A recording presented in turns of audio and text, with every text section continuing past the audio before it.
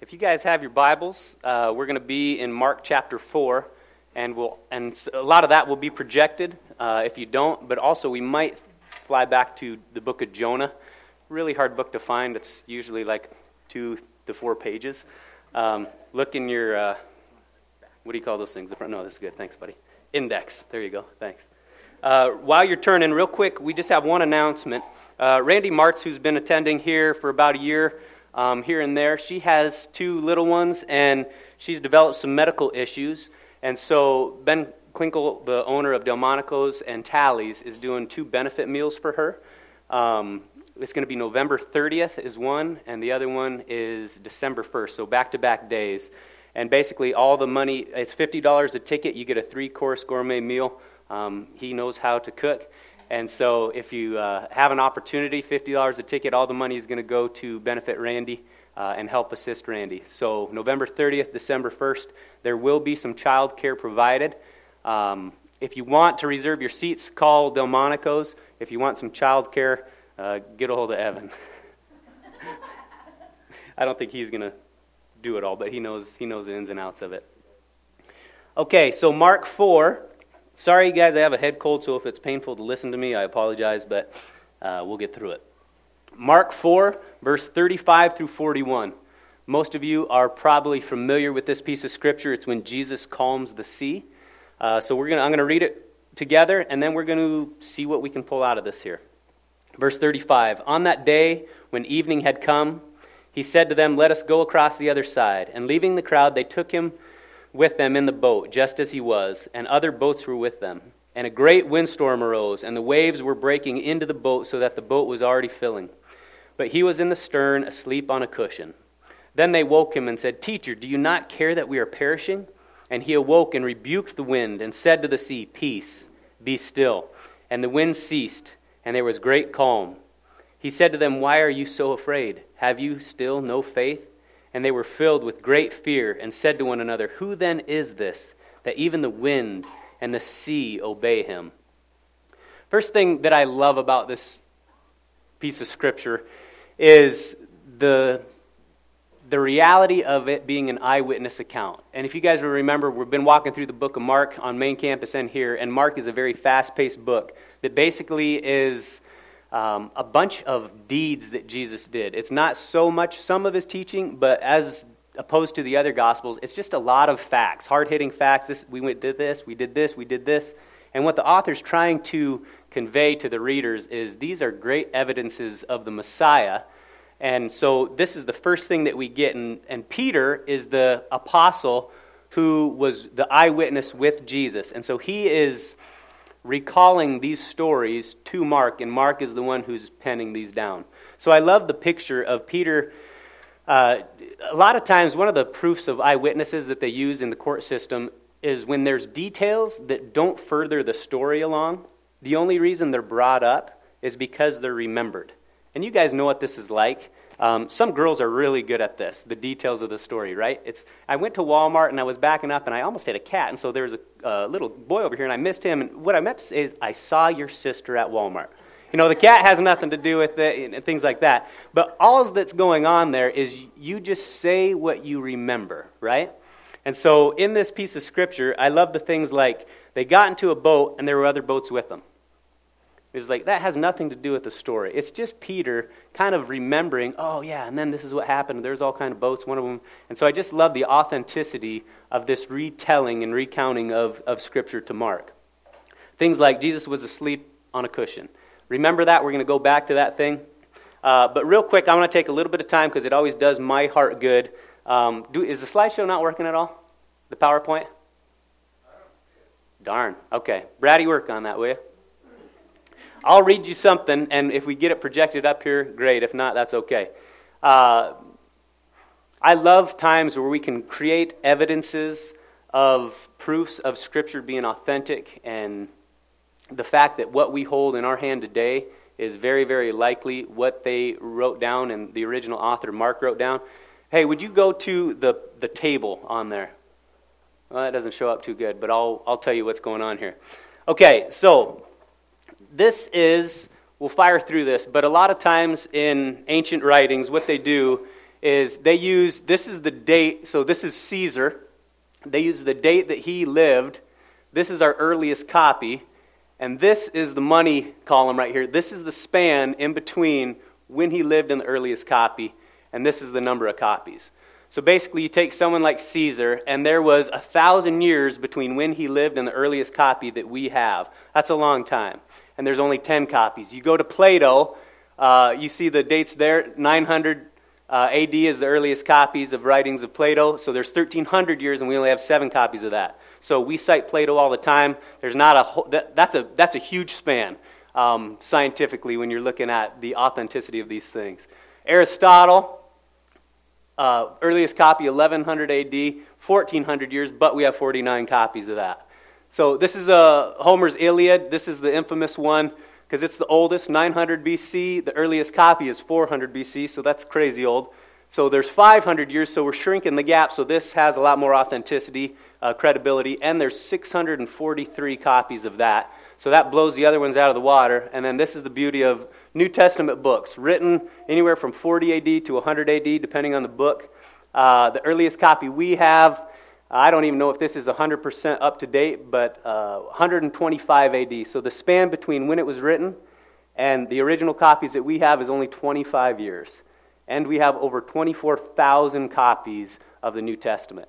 So if you look through all of that graph, it's Scripture, New Testament Scripture, blows everything out of the water as far as standing against the test of authenticity of ancient writings. So that always does my heart good. And so any chance we get to stumble upon something like that is worth it. If you guys will, as we dive into the book, or this chapter right here, let's pray.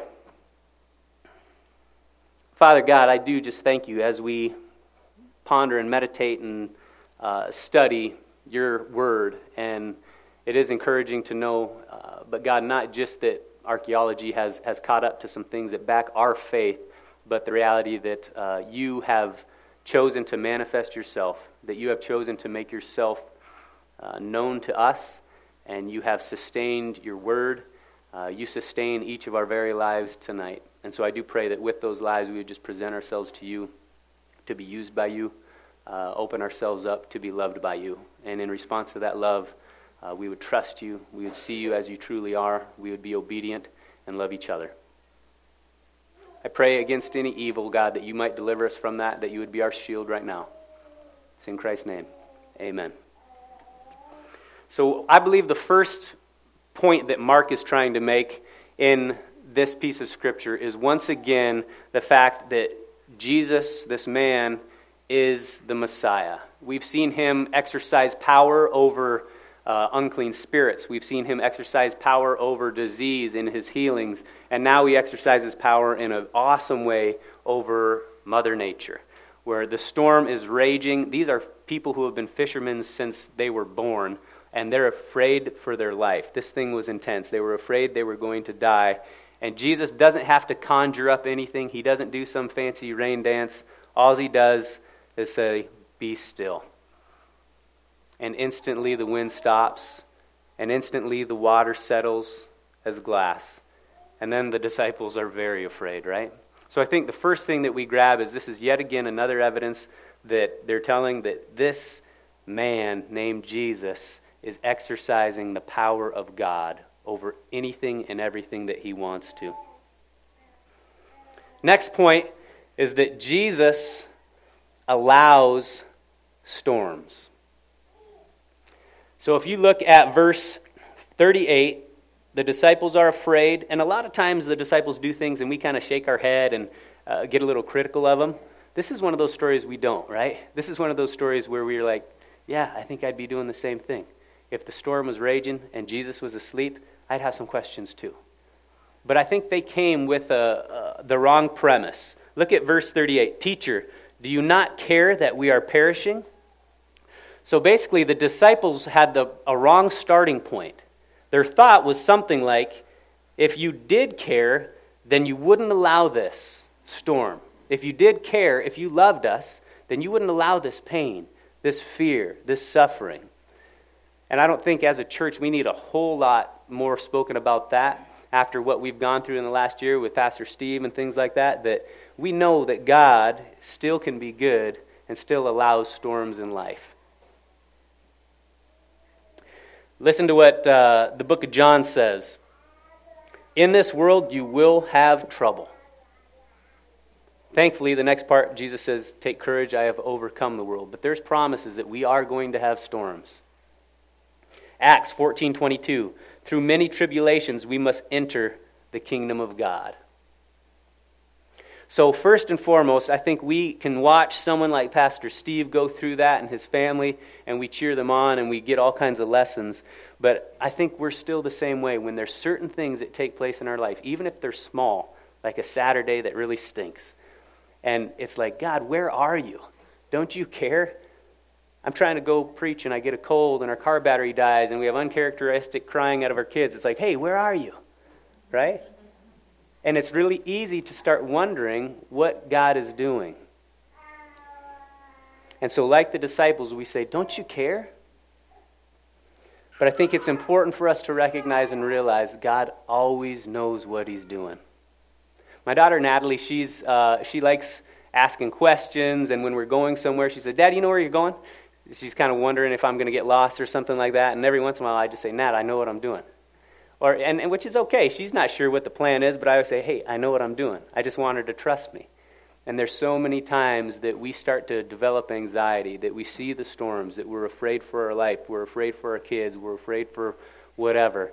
And I hear just God saying, Nick, I know what I'm doing. Trust me.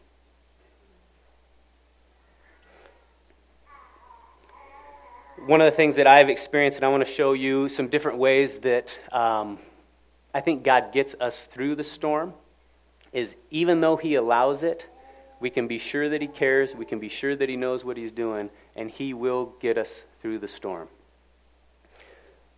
I'm going to read you a couple things. Well, first one, I'll stick to the slides here. He may calm the physical storm, okay? So that's what he does here, right? They're scared, they're afraid, and he changes their circumstances. He says, be still, and all circumstances change. So there's a lot of times in life where we pray for safety, we pray for healing, we pray for things like that, and God changes the circumstances. And that brings our anxiety level, our fear level down. And God indeed does that. We know he doesn't always do that. Sometimes he allows the storm to take a life. Sometimes he allows the storm to divorces take place. All kinds of sicknesses happen that he continues to allow. And it's our job to search through and find out, one, what's he up to, but two, there's many, many people, and ourself included, that when it kind of goes beyond a certain point, that's when our faith starts to get questioned. And I'm here to tell you that I believe with all my heart that God will pull you through that. And I think he does that, again, either he changes the circumstances to something that you can handle, meaning if my faith is only this much right now, and he knows I don't have enough to push through this big of a storm, he kind of reduces that storm for me. And he says, until I gift you with more faith, or until you mature a little bit more in knowing me, I'll minimize that a little bit. The other thing that I think he does is he changes your faith. He deepens your faith. He deepens your perspective. So if the storm is going to stay up here, if the storm is going to continue to rage, then I think he takes this little bit of faith and he grows it, and he grows it, and he grows it, to the point where nothing changes circumstantially, but now all of a sudden you have a deeper faith, you have a deeper trust, you have a better perspective, maybe it's an eternal perspective, in who he is, and next thing you know, you've weathered the storm. And I think that faith, that level of bringing up your faith is a gift from God. Remember when Jesus tells Peter, Satan has asked to sift you like wheat. And Jesus says, I prayed that your faith wouldn't fail. That's a situation where he didn't necessarily change circumstance for Peter. I think he just gifted him and increased his faith. 2 Corinthians 4, 8 and 9. We are pressed on all sides, but not crushed. Perplexed, but not in despair. Persecuted, but not forsaken. Struck down, but not destroyed. This is what I think is taking place in this scripture in our lives, is when you are pressed down on all sides and you can't see a way out, I think that's when God gifts you in his grace with a change of perspective, and next thing you know, you aren't despairing. Next thing you know, there's hope on the other side. You're proclaiming God will work this to the good. He knows what he's doing. One of my favorite lines, you've heard me say it before, God uses what he hates to accomplish what he loves. Every situation in your life, every situation in my life, I believe, is practice to love, is an opportunity to love like Jesus loved. And so as these storms come, and certainly the fear is there, and I think that's okay, but I do believe that God will bring us through this. Isaiah 43:2 is another one that I love. When you pass through the waters, I will be with you. And through the rivers, they shall not overwhelm you. When you walk through the fire, you shall not be burned, and the flames shall not consume you. Most of you know, growing up or living around the Black Hills, this is a great place for the 4th of July. Right? We got Mount Rushmore. The weather's pretty good around then, so a lot of people come here. My family, we go watch fireworks. We love fireworks. One of the places we go all the time is Fitzgerald Stadium, where Post 22 plays. That's my great uncle. That's where I grew up. That's where I coach. There's a sweetness to that stadium for us. And so we go and we watch the firework display. And when Brogan was maybe 1, 2, we thought he'd love it, seeing all these things take place. And so we get in there. We're in our seats as a family. The excitement's there. And the firework goes off, and all of a sudden Brogan kind of stops and steps back. Another one goes off, and he climbs up into my lap. A couple more go off, and now it's call for the real hero. He goes over to Sherry, Mama, and he just buries his head into her and just holds on tight. There's a lot of times, from his perspective, those things were bright, those things were really loud, those things were very scary. He didn't know what they were. He'd never experienced them. And so a lot of times the storms in our life are like fireworks. They're bright, they're loud, they're very scary. Now, Sherry and I have a different perspective. We knew the fireworks aren't going to hurt him. He's in no danger of those things. In fact, those things can be beautiful, right? And I believe if our life is truly hid in Jesus Christ, if we have put our faith in him and he has forgiven our sins, it says he has brought us into himself and he has placed his Spirit into us, meaning we are absolutely, totally, completely secure. Nothing can change that. Nothing can separate that. Not sin, not sickness, not divorce, not conflict, not even death itself. And so I really believe some of the storms in our life to God are just like fireworks. He's saying, yeah, cancer is scary. Paralysis is scary. Divorce hurts. That stuff is loud. But it's just fireworks, son. Your eternal value and your eternal worth and your eternal position with me is never at stake. Even to the point of death, it's just a firework. And God will use that and show you how good it can be. And so it's okay to be afraid in those times. And I think we're called to crawl up in our Abba's lap. But I think it's important to hear his voice whisper, I know what I'm doing. These are just fireworks. You're never truly, eternally in danger, Christian. And I think that perspective allows you to get through storms where you're not saying, don't you care? You know he does. You know he does. 2 Corinthians 4:17 says, for this light, momentary affliction, the loud, bright, crackling of fireworks, is preparing us for an eternal weight of glory beyond all compare. So whatever it is that you are going through, it can be relational, it can be physical. God says that every moment that we endure in faith, that we are getting something back. I don't know what all that looks like. But I love the momentary affliction. These things don't last forever. And it doesn't compare to eternity. One of the things that has kind of helped me get through the old acute flaccid myelitis is what it's called nowadays. Acute flaccid myelitis, isn't that a nice name? Waking up in paralysis is, you guys have been on long road trips. where you kind of settle in because you know you're driving to Oregon and you got 16 hours, 24 hours in a car. And so you just kind of settle in, right? Maybe get a bag of seeds and some music, turn on the movies for the kids. And 5 hours isn't that big of a deal if you know you're going 20. It's okay. Now, we get a lot more anxious and a lot more frustrated and a lot more angry if we're supposed to get to church in 20 minutes and it's taken us 40, right? And so one of the things that has helped me is this eternal perspective that I think God gifted me with is, you know what? Just settle in. This is a long car ride. Maybe we go home tomorrow. Maybe we go home in 60 years from now.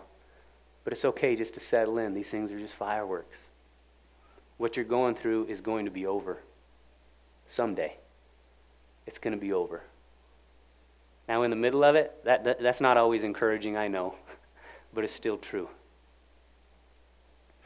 One of the beauties of this story that I want to finish on is this story has tons of similar language with the story of Jonah. And so the story of Jonah, basically, you remember God tells Jonah to go to Nineveh, and he runs from God, basically, and he gets on this merchant boat, and there's a great storm. And once again, these people are afraid of their life. And so all these sailors are deathly afraid, and they're saying, what's going on, what's going on? And Jonah is asleep. So it's almost like Mark writes that in there to say, oh, remember this story in the Old Testament? Jonah's asleep. And the people go to him, and slightly different words, they say, what are you doing? Kind of like, don't you care? And Jonah wakes up, and he realizes, oh boy, this is because of me. I disobeyed God, and now these people's lives are at stake.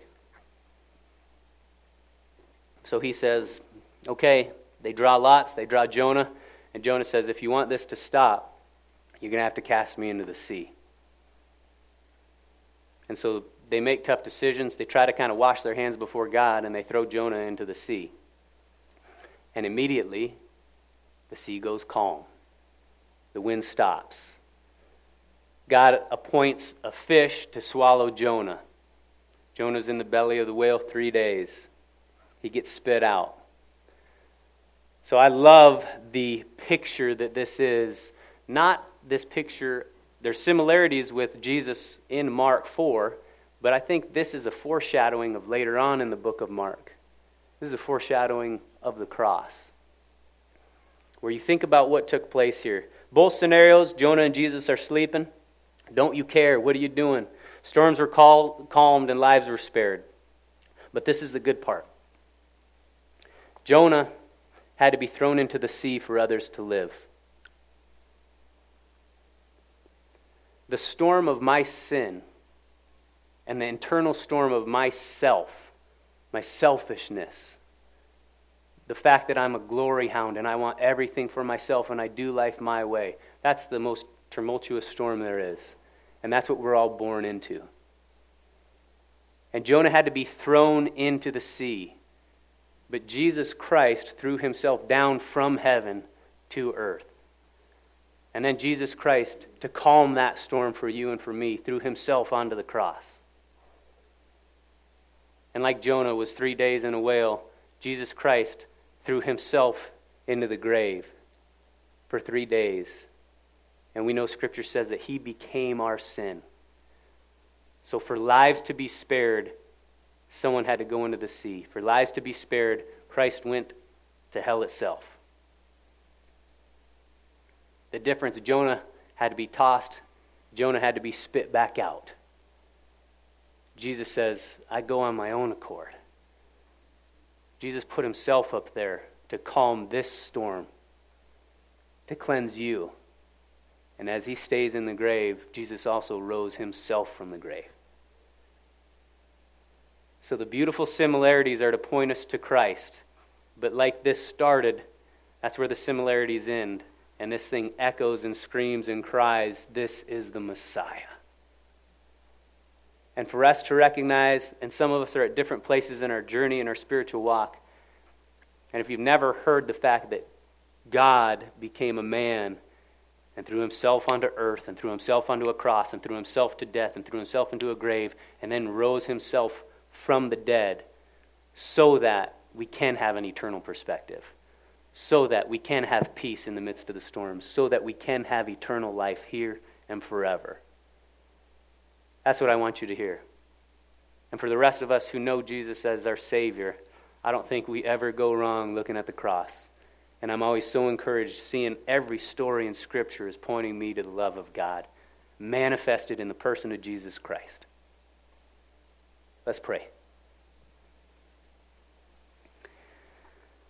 Father, thank you so much for understanding and being gracious and being merciful to us, that there's so many times that storms come and we get afraid. And God, I just want to encourage everybody here that you will show up. You'll calm a storm, you'll deepen faith, but you will get us through it. And I praise you that you have calmed the storm of my heart, of my sin, that you have conquered death for our sake. And let us be a people who are forever grateful and honestly who just celebrate that even though we're in the midst of circumstantial storms, that the storm of our heart and soul can be settled forever, and that there is a peace that surpasses all understanding. And that comes from knowing God through the person of Jesus Christ. So thank you for being our rescuer. Amen.